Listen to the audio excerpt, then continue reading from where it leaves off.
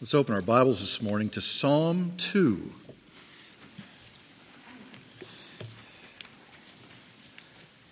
It was last year we said we start working on the Psalms. It might take us 10 or 15 years to really go through all the Psalms. We'll be going off and on, and sometimes you go through a verse or two in the Psalm, and sometimes you go through the entire verse, and sometimes you can go through the entire verse, then come back and do a verse or two because they're just so fabulous. So fabulous. One of the great things to do if you find that you're having trouble in your prayer life, it just seems to be stale for some reason, begin to pray through the Psalms. Pick a psalm and begin to pray through it. Insert your name into it. Insert your situation into it. These are David's words, mostly to the Lord about his situations. Some were meant to be, were they all meant to be sung, but some are simply prayers that were sung to the Lord. This is a great way to focus your attention and your heart upon the Word and upon what He calls you to do. So if you're able, would you stand with me, and I'll read Psalm 2.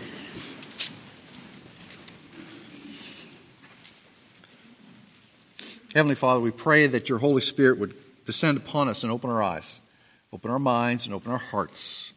That these are not just words on the page, but they come alive to us. They are full of truth and of righteousness and demonstrate how we are to live in this world to your glory.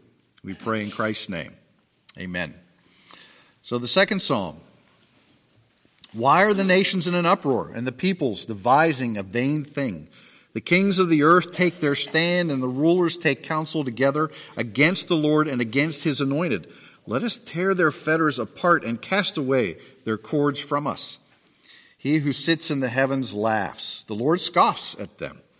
Then he will speak to them in his anger and terrify them in his fury. But as for me, I have installed my king upon Zion, my holy mountain. I will surely tell of the decree of the Lord. He said to me, Thou art my son, today I have begotten thee.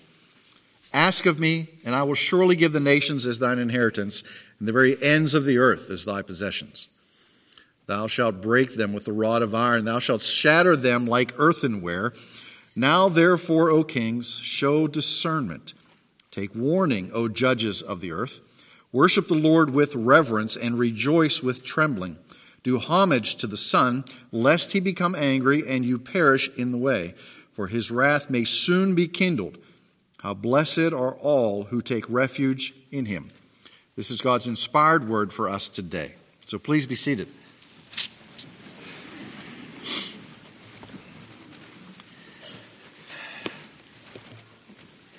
Now this is a call to the kings, a call to the rulers and the leaders that are in the area around Israel, around David at that time, and we'll look more at that in a moment. But it's also a call to not just them, but it's a call to all rulers and all leaders. And when we think about that in our society, in our world, we have local leaders and local rulers. We call them mayors or city council members or congressmen or senators or presidents. And I will project upon you for a moment, okay? You can disagree. Remember I told you don't let your politicians do your theology. Don't let your theologians do your politics for you, okay?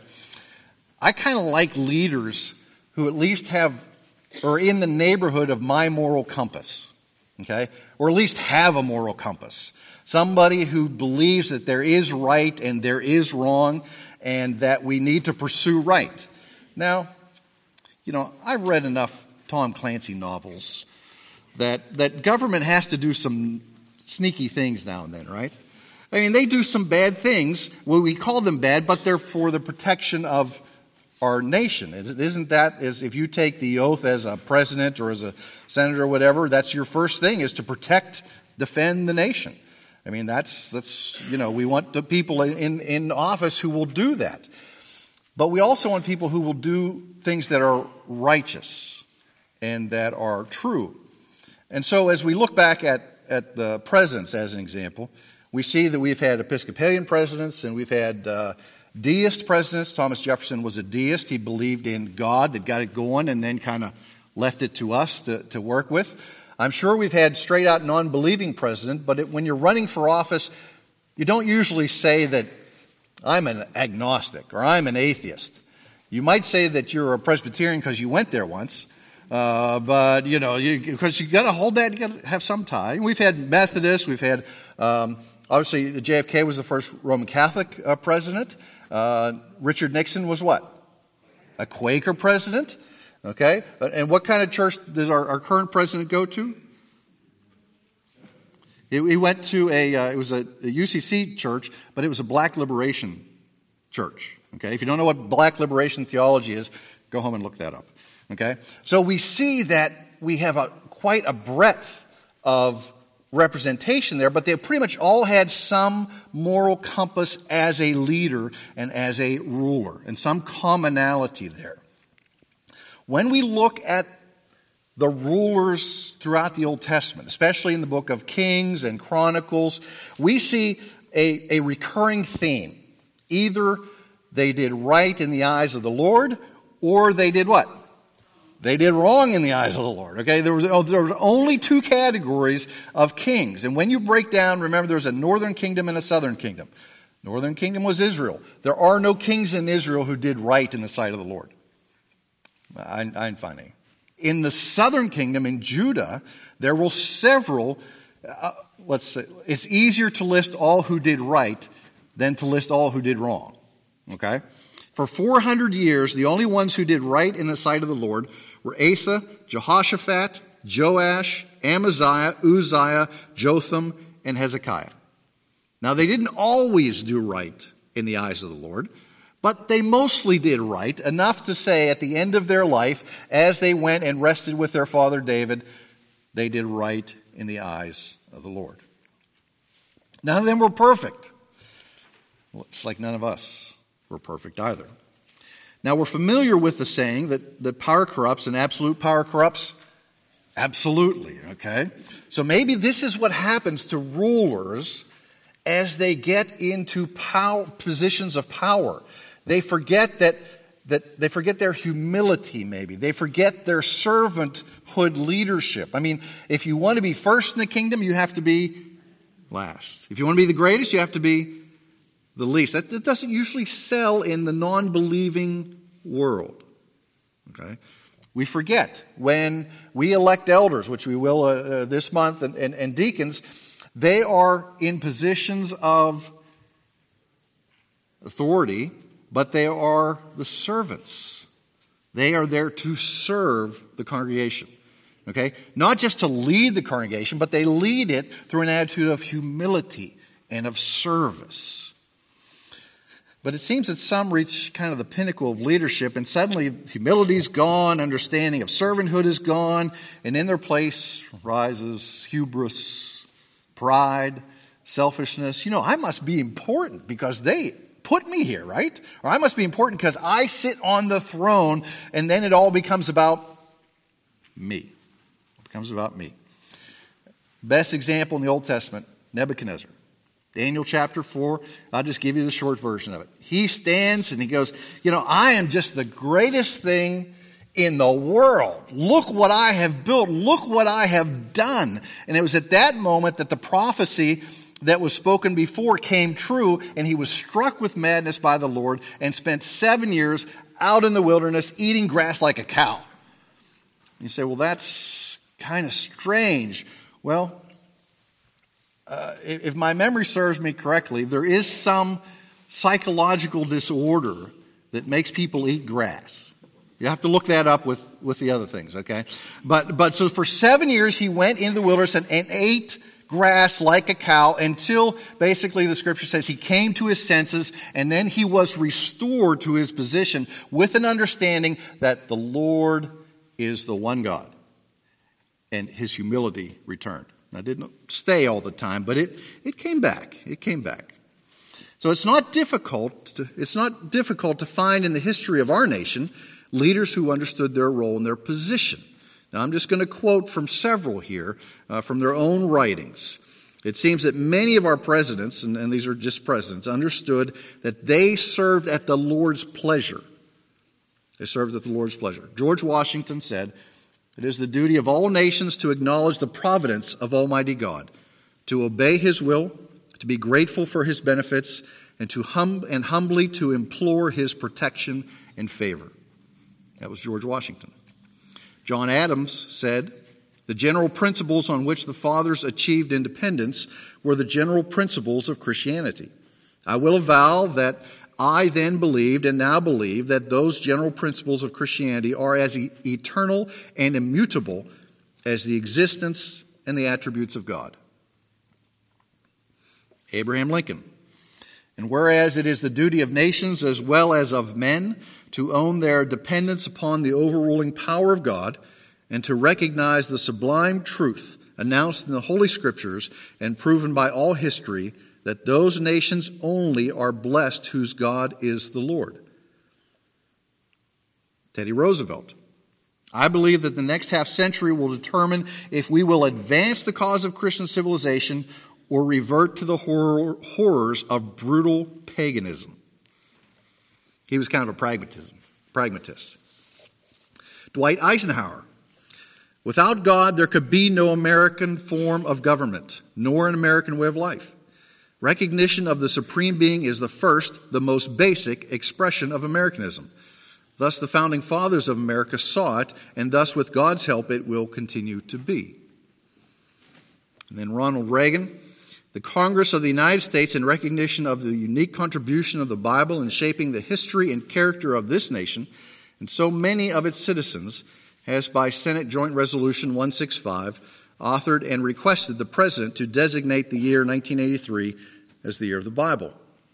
So those are just some of the words from some of our rulers who had a moral compass and who understood that, yes, they had reached the pinnacle of leadership, the pinnacle of power, because the President of the United States is pretty much, we call it the most powerful man in the world.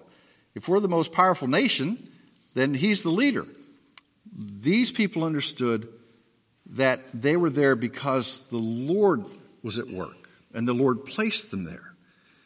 And what happens here in Psalm 2 is that the leaders around David were beginning to think that they really didn't need David's permission.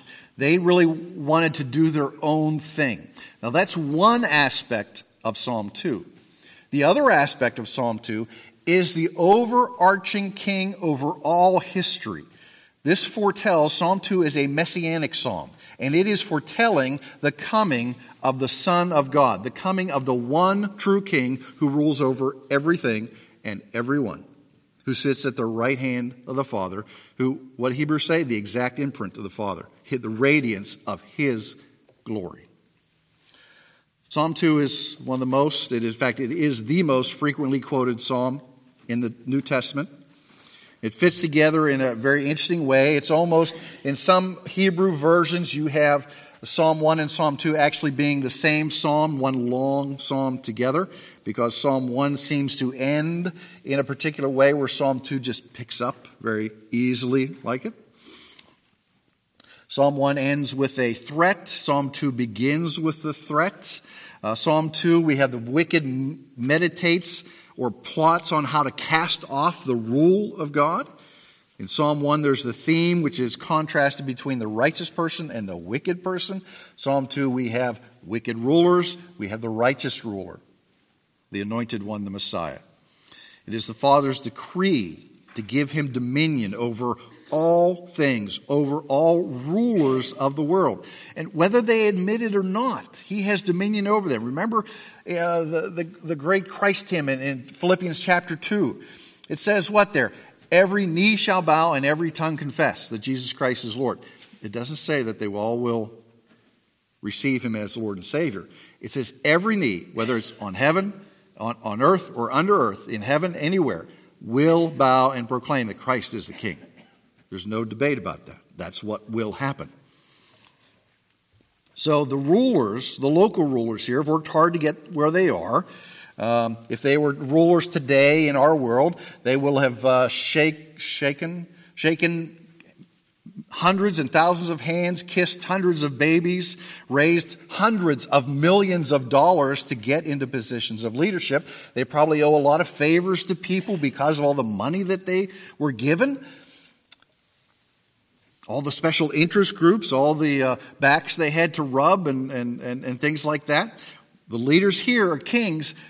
At this time were probably a little bit more ruthless. They got there, outside of David, they probably got there by killing their enemies and doing things like that. So they were there to protect their power, and they felt no particular allegiance or obligation to submit themselves to the rule of the one true God. Now, Psalm 2 is structured verses 1 to 3, 4 to 6, 7 to 9, 10 to 12 in 4 different sections. So we'll look at it in that way. There's a narrator here who talks a little bit about what's going on and describes it for us. And then there's the Lord who speaks as well. So let's look at this Psalm 2. Why are the nations in an uproar and the people devising vain things? The kings of the earth take their stand, and the rulers take counsel together against the Lord and against his anointed. So against the anointed in the immediate context is David, but in the larger messianic context, it is Jesus Christ. The rulers of the world take their position against Christ. Let us tear their fetters apart.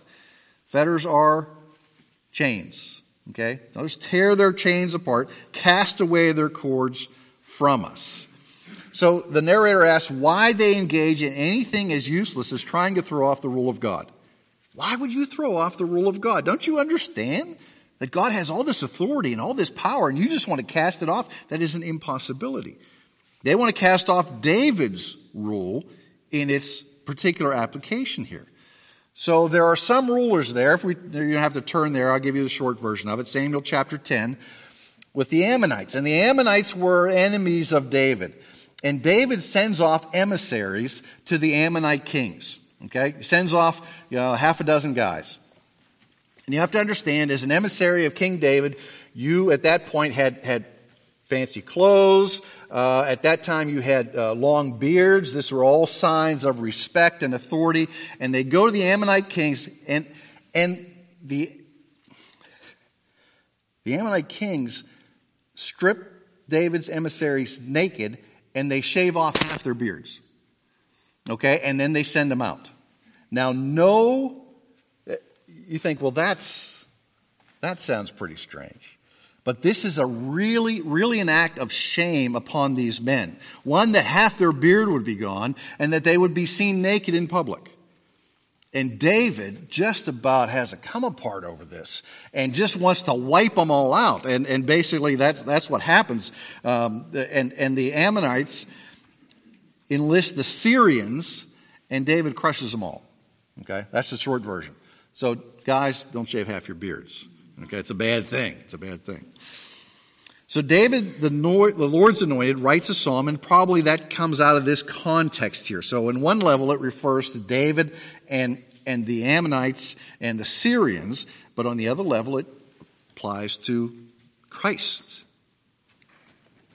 It's ultimately fulfilled in God's Son, who is also David's son, the son of David, spoken of very often in Scripture.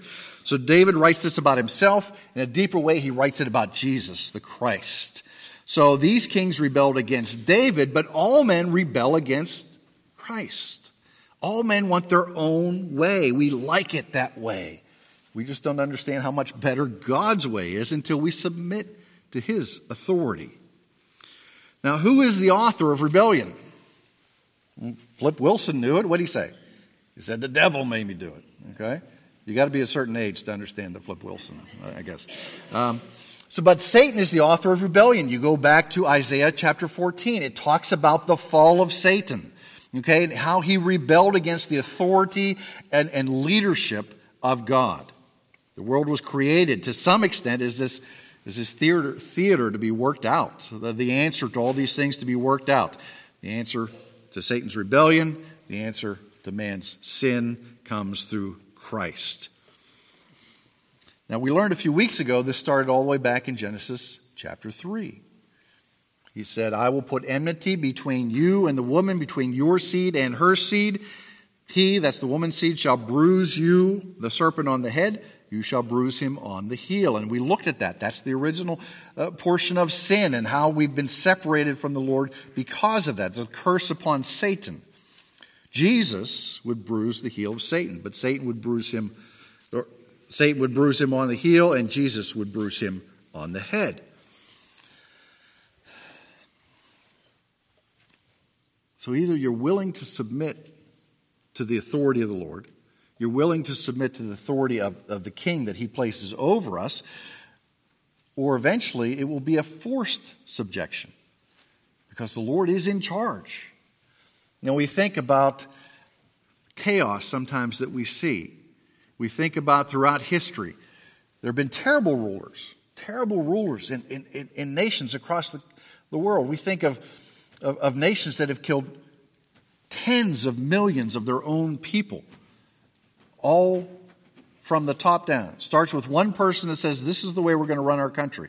Or you see countries that wipe out entire sections of their country because they don't conform. And we think, well, how could this be possible? Is God not aware of these things? Is he not paying attention? Yes, he is. God has not lost control temporarily in this, but the psalmist goes on to show us what is going on here. Let's look at verse 4. Here are the schemes of man in the verse 3, in the first 3, and here's what God does. He who sits in the heavens laughs, and the Lord scoffs at them. This is the only place in Scripture I could find that the Lord laughs. He laughs at the schemes of man. Now, that doesn't mean that he doesn't ache at the corruption that he sees in man, especially in the rulers who act in inappropriate ways. But here are all the schemes of man and how we're going to do this and how we're going to be all this, and the Lord sits up there. It's worse than laughing at our teenagers when they have plans, right? Here they have plans. This is what we're going to do. And you think those things will never work out, but you go ahead and try. Go ahead and try. Yeah? The Lord just laughs at these people. He scoffs at them. This is what human attempts to throw off the rule of God deserve. They deserve to be laughed at, to be scoffed at. Let me give you a few examples of people who tried to throw off the rule of God throughout history. The Roman Emperor Diocletian struck a coin in the late 3rd and early 4th centuries that said, "The name of Christianity has been extinguished." What did the Beatles say? We're going to be more popular than Jesus. Isn't that right? Diocletian expanded the empire, erected 2 monuments at the furthest points of the empire, and this is what they said. Diocletian, Jovian, Maximian, Herculeus, Caesar Augusti has extended the Roman Empire in the east and west, and has extended the name and has extinguished the name of Christians who brought the republic to ruin, for having everywhere abolished the superstition of Christ, for having extended the worship of the gods. In reality, during Diocletian's rule, the church grew exponentially. Okay, but Diocletian seemed to have missed that somewhere. He thought he had wiped out the things of Christ, when in reality the things of Christ grew to such a large degree. Let me give you a little bit more of this. Of 30 Roman emperors, governors of provinces, and others in high office who distinguished themselves by their zeal and bitterness in persecuting the early Christians, one became speedily deranged after some atrocious cruelty. One was slain by his own son. One became blind. The eyes of one started out of his head. One was drowned. One was strangled. One died in a miserable captivity. One fell dead in a manner that will not bear recital. So bad we can't even tell you how bad it was. One died of so loathsome a disease that several of his physicians were put to death because they could not abide the stench that filled his room. 2 committed suicide. A third attempted it, but had to call for help to finish the work. 5 were assassinated by their own people or servants. 5 others died the most miserable and excruciating deaths, several of them having an untold complication of diseases. 8 were killed in battle or after being taken prisoner. Among these was Julian the Apostate, In the days of his prosperity, he is said to have pointed his dagger to heaven, defying the Son of God, whom he commonly called the Galilean. But when he was wounded in battle, he saw that all was over with him, and he gathered up his clotted blood and threw it into the air, exclaiming, "Thou hast conquered, O thou Galilean." All these people thought they could rule the world. And then one of the ways that they would rule the world was get rid of Christianity. They all died these terrible, terrible deaths. God has this calm assurance in the face of our rebellion, in the face of our stupidity, because he alone is sovereign. He alone is in control. He has a predetermined plan to deal with our rebellion. Verse 7. I will surely tell of the decree of the Lord. He said to me, "Thou art my son, today I have begotten thee." Thou art my son, today I have begotten thee. Now, to some extent, as I said, it refers to David, but ultimately it refers to Christ. And this is quoted throughout the New Testament. John describes this vision of Christ. He says in Revelation chapter 19, "And from his mouth comes a sharp sword, so that with it he may smite the nations. He will rule them with a rod of iron. He treads the winepress of the fierce wrath of God the Almighty. And on his robe and on his thigh he has the name written, King of Kings and Lord of Lords." That is the King. That is the Son whom he has begotten. That is the one who will rule over all. Over all. Spurgeon said, "Observe, dear friends, the wonderful contrast between the violent excitement of the enemies of the Lord and the sublime serenity of God himself." The sublime serenity of God himself. He is not disturbed, though the heathen so furiously rage and their kings and mighty ones set themselves in battle array. He smiles at them, but it is a smile of derision.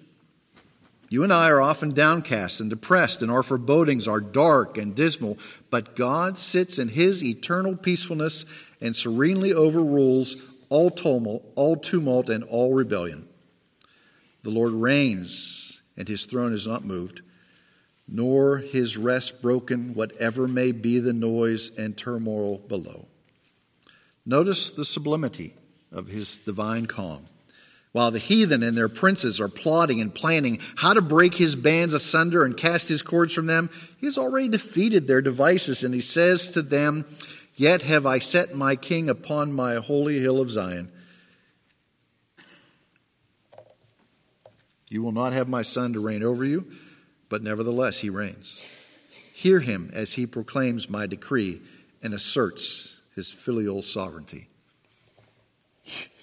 You don't think God can be overcome by men and by their plans. You don't think God's plan can be somehow disrupted by the likes of evil rulers? No.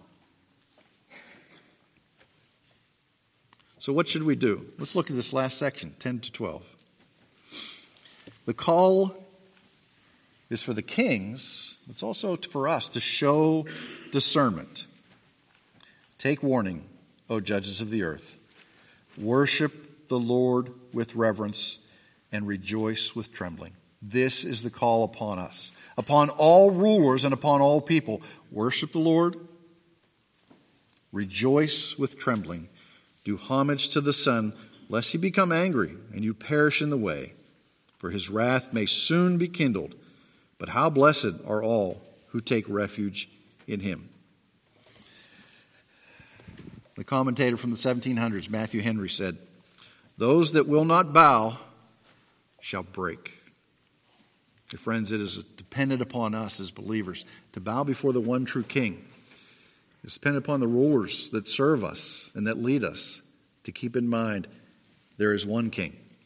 There is one ruler who has a sovereign plan, and his plan will come to fruition. Let's pray.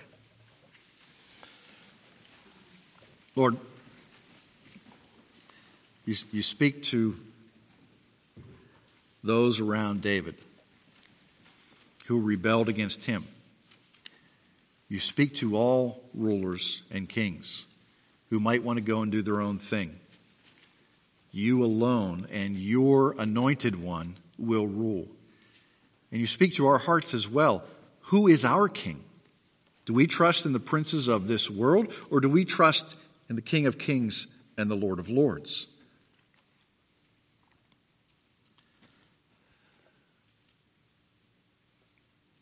Lord, you put civil rulers over us that we are to follow, until the point that they so diverge from the word of God that we must follow you instead. We have one king, and that is Christ.